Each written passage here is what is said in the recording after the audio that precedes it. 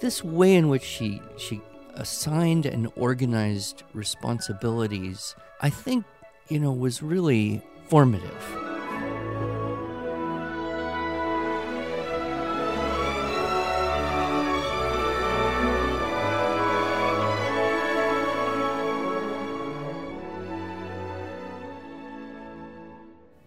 Hello, and welcome to the Arts of Language podcast with Andrew Pudewa, founder of the Institute for Excellence in Writing, or as many like to say, IEW. My name is Julie Walker, and I'm honored to serve Andrew and IEW as the Chief Marketing Officer. Our goal is to equip teachers and teaching parents with methods and materials which will aid them in training their students to become confident and competent communicators and thinkers.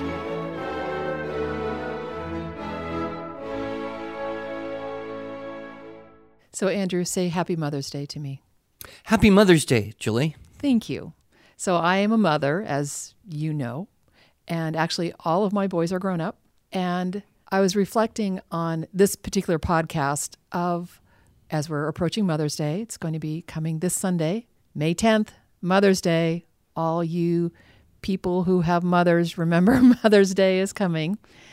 But I was reflecting on my life as a mother, and of course I'm still a mother, but especially as they were growing up, I wondered what my boys thought of me as a mother, because I know I've made mistakes. Every mother thinks of the mistakes that they've made, and I would like to hear from my boys that I did good things too. And I think they would say that. You just look at your boys, and they're awesome. Yeah. And they all have awesome wives. They do. So, I mean, you're at like 100% success rate here. Right. Okay. And grandchildren, one more coming. So that's exciting. But I thought it would be nice for our listeners to hear you reflect on your childhood and some of the things that your mother did right, perhaps as a model for other children, myself included, that we could share with our mothers what we appreciate about our lives growing up and their oversight. So what are some things that you remember about your mother that she did for you that you'd like to thank her for? Well, probably the first and very most important thing, because it has just affected every aspect of my life so thoroughly, is, she gave me a love of music. Mm. And that was kind of inevitable in that she was a piano and voice teacher, although she chose to give up working in the schools so she could stay home and raise children. But she continued to teach, as she was able from home. So that was just the environment. Anytime I was in the home, especially, afternoons when students were there, I was just constantly exposed to good and great music. But even beyond that, she loved to make music a part of the family life. My father loved to sail. My mother loved to sing. And so while my father didn't really like to sing, and I'm not so sure how much my mother loved to sail, those two things for my sister and for me were just a tremendous blessing. And we would, sail on the boat over to Catalina Island, meet up with other boat families, and sit around a campfire on the beach and sing, sea shanties and folk songs. And she would bring a guitar, much to the danger, I guess, of worrying about ocean water and guitars getting too close to each other. And she would just kind of make that happen on a regular basis. And I have so many fond memories. Not every mom, of course, is a piano teacher, but I think... Or can play the guitar. But I think every mom knows the importance and value of trying to make, not just bringing music into the home through recorded music, but actually making music with children. So, if my mother were still alive and I were to take the time to say all the good things, that would probably be the top of the list, is because, then I started playing the violin as a little kid, and it was a priority. She invested her time, invested their, funds to make it happen. I am just so blessed by having so much music in my heart and mind. Do you know, I've known you for over a dozen years, and a picture in my mind was adjusted by this story.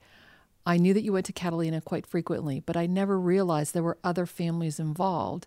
And I never realized you sat around the campfire singing songs to a guitar. I love that. Yeah, and roasting marshmallows. And there weren't a lot of kids. Most of the other people were either older or childless. There were, I don't know, a few. But we had a yacht club, and they would take a regular cruise. And then, people who do that a lot during the season.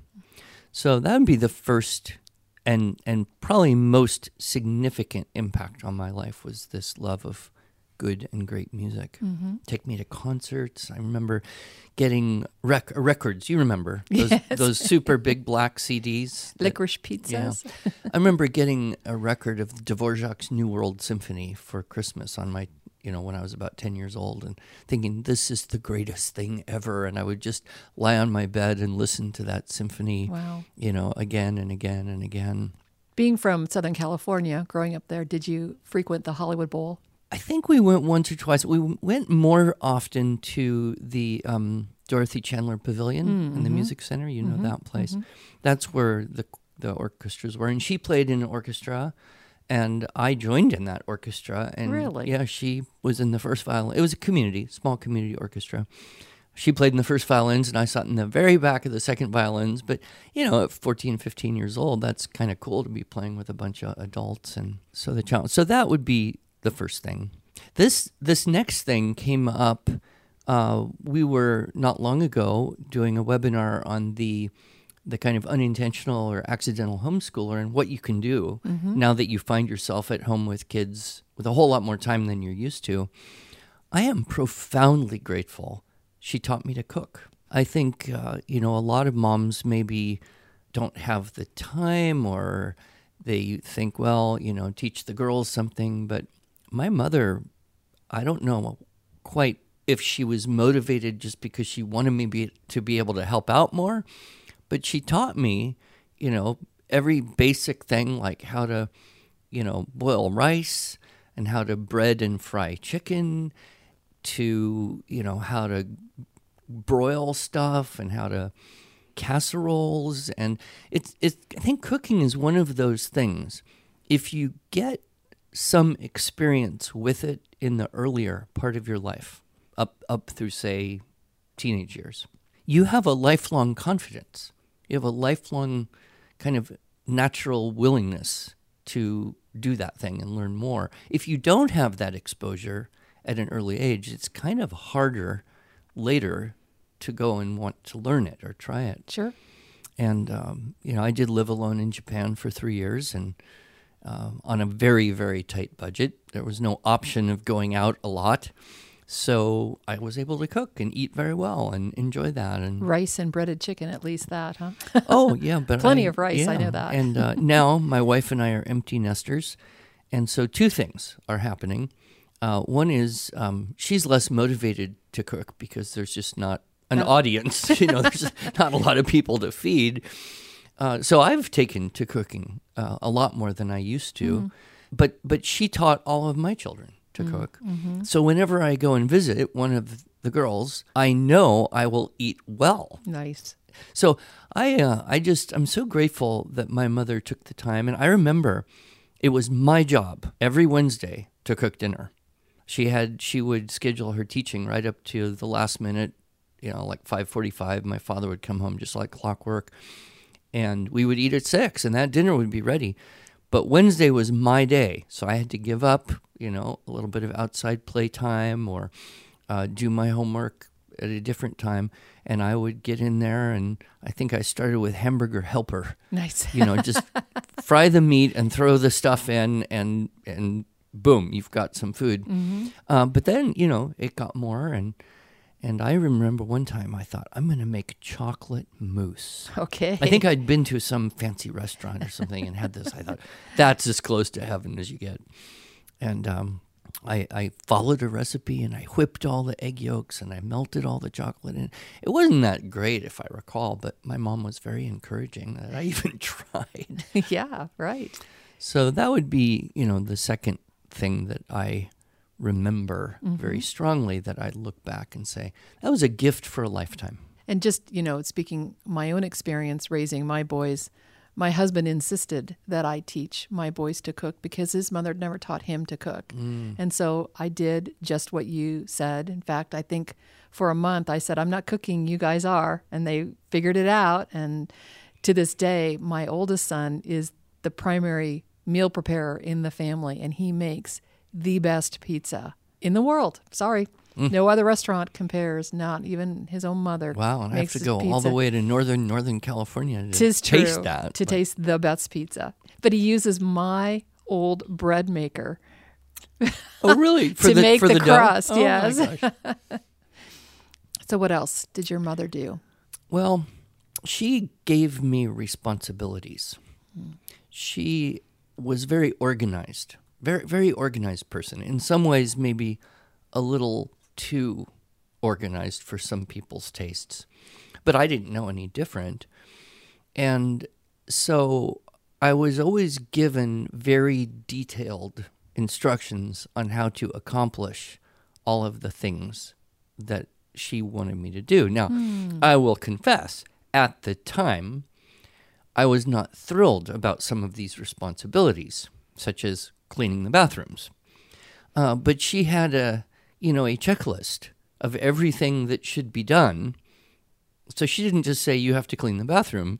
It'd be clean the bathroom, and here's the, dozen or more things that you do when you clean the bathroom. This is so ironic. You were experiencing checklists, having no idea that your future self would be developing checklists nearly every day. Yeah, and so her clarity on communicating how to accomplish those jobs that she gave me. And I was the older of the two of us, 5 years older than my sister. So I had a good chunk of time where I was doing chores that my sister would not be expected to do. And I think that gave me kind of this aptitude for thinking in checklists and systems. And I felt, even though I didn't like doing it, I don't think most kids like the chores they get, I did feel an important part of the family. And there were other ways that she involved me. And I'm sure at times there were cases where if she had just done it herself, it would have been faster, easier, and maybe better. But she let me take over areas of responsibility. For example, I think it was always twice a year, maybe there was a third one, she would do a recital for her students. Right. And so all the piano and voice students would come to the multipurpose room in the local library. And of course, to get kids to sit through 2 hours of other people playing pieces and singing songs, you need something special at the end they can look forward to, which of course was the refreshments, right? And so we would work together to make cookies and sweets, and sometimes we would buy, but mostly we would make these plate after plate, dozens and dozens and dozens and dozens. And I would be involved in the cooking of these. No, you would be involved in the baking. Okay. The reason I differentiate that, because baking is chemistry. That's a little more trickier than just throwing some things in a pot. Yeah, That's impressive. I mean, gosh, there's everything from, 7-layer cookies to fudge, and I don't know where it all came from, honestly. I know we made some of it. We might have bought some. But I was always the person in charge of setting out these refreshments. So she would get in and the thing would start going, and then I mercifully had a job to do while, everyone else is sitting there bored to death listening to, for at least for the 99th time in their life. And I would be in charge of the refreshments. And I probably, when I remember, must have been as young as 10 or 11 years old. So I kind of thought, without me, this just wouldn't be right. And I go, I'd try to put it out artistically. And of course, I would have access to all of these yummy things before everyone else. And the thing is, if you take something off a plate, you have to kind of rearrange everything on the plate so that it looks like you didn't take something off the plate. So, there was that as well. So this way in which she assigned and organized responsibilities, I think, was really formative in my, I would say some dumb thing like self-esteem. I don't necessarily like the term, but I remember feeling good that I was helping in a meaningful way. Right. Yep. And, that's what John Gatto said is what every 13-year-old in the world wants more than anything else is meaningful, honest to God, life and death level responsibility for things. Exactly. And very often our modern society kind of contrives to prevent that from happening. Schools make it very difficult. So anyway, so that would be the third big thing. Great. And do you have a fourth? Yeah, I would guess, and this wasn't just my mother and my father both were good about this. And that was just reading, My mother tended to read books. I have a memory of her reading books like Cubby in Wonderland and the Five Little Peppers and how they grew. And my father would read like stories or poems.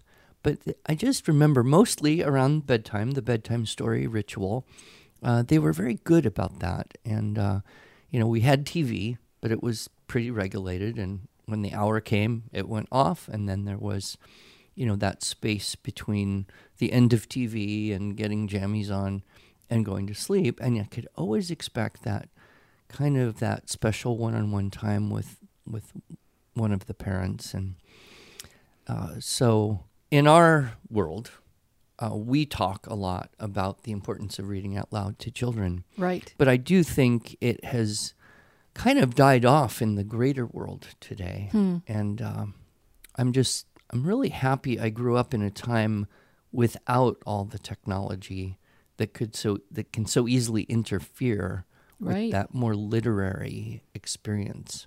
Right. Well, you say in your talk, Nurturing Competent Communicators, what is the number one predictor of a good writer? Yeah, Share being read to out loud in huge quantity. Right. All through your childhood years. One more thing comes to mind. My father liked Mexican food. Okay. And so whenever we went out to dinner, which was most often on Sunday nights after being on the boat all day, you couldn't cook because you're on the boat all day, we would go to La Conga, Mexican restaurant in San Pedro. He had zero interest in going to any other restaurant except this one Mexican restaurant, which was okay with me.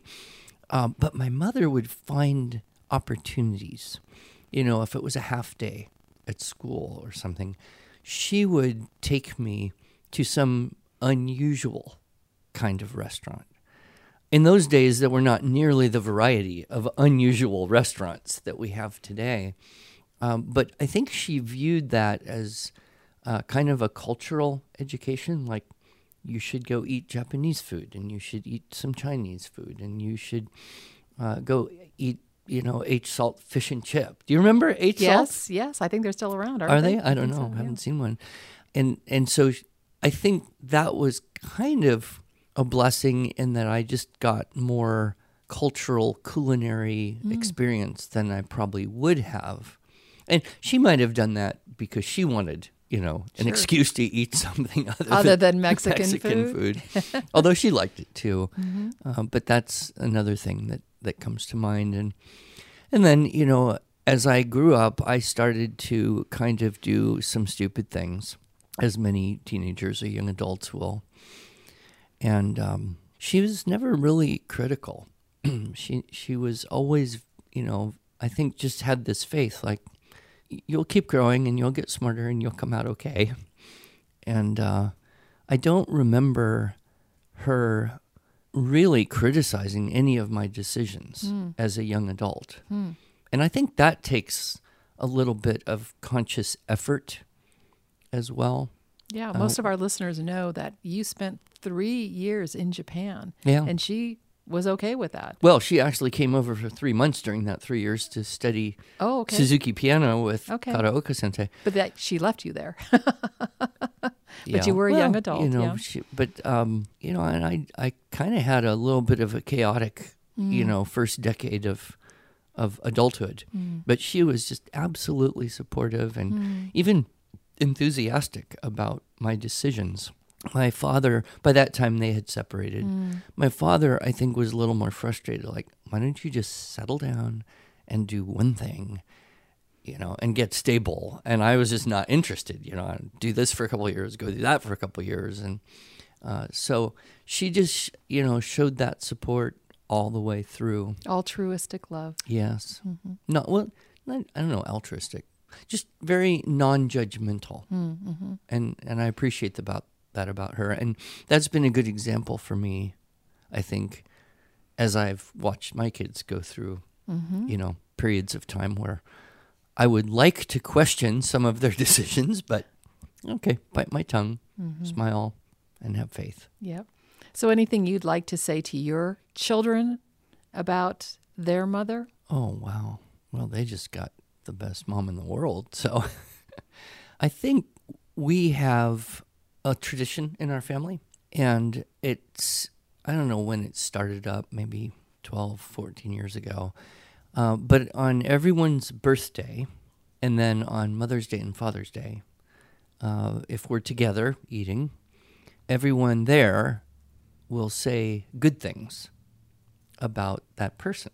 And so, last time we, got together for Mother's Day, it was very nice. My wife's mother had recently passed on, so it was a little difficult. But, and everybody, says from their heart a good thing or more about the other person. And I've just noticed that my children do have a lot of perception of the level of sacrifice their mother has made and how she's continued to always be there for them as they're all grown up and now having children on their own.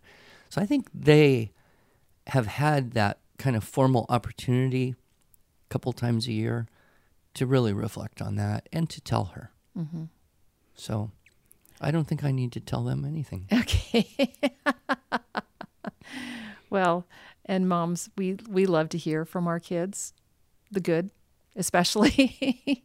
We just love to hear from them, especially as a boy mom here. Sometimes I hear from my boys more often because I know their wife might be prodding them to call your mother.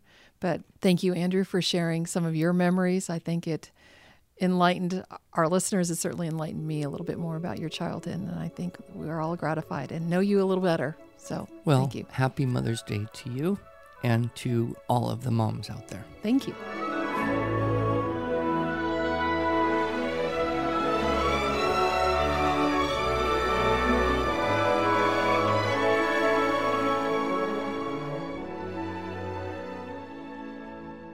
Thanks so much for joining us.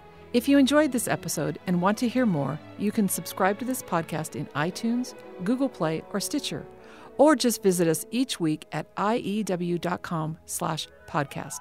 Until then, on behalf of Andrew Pudewa and the team at IEW, I thank you for allowing us to partner with you on your journey toward better listening, speaking, reading, writing, and thinking.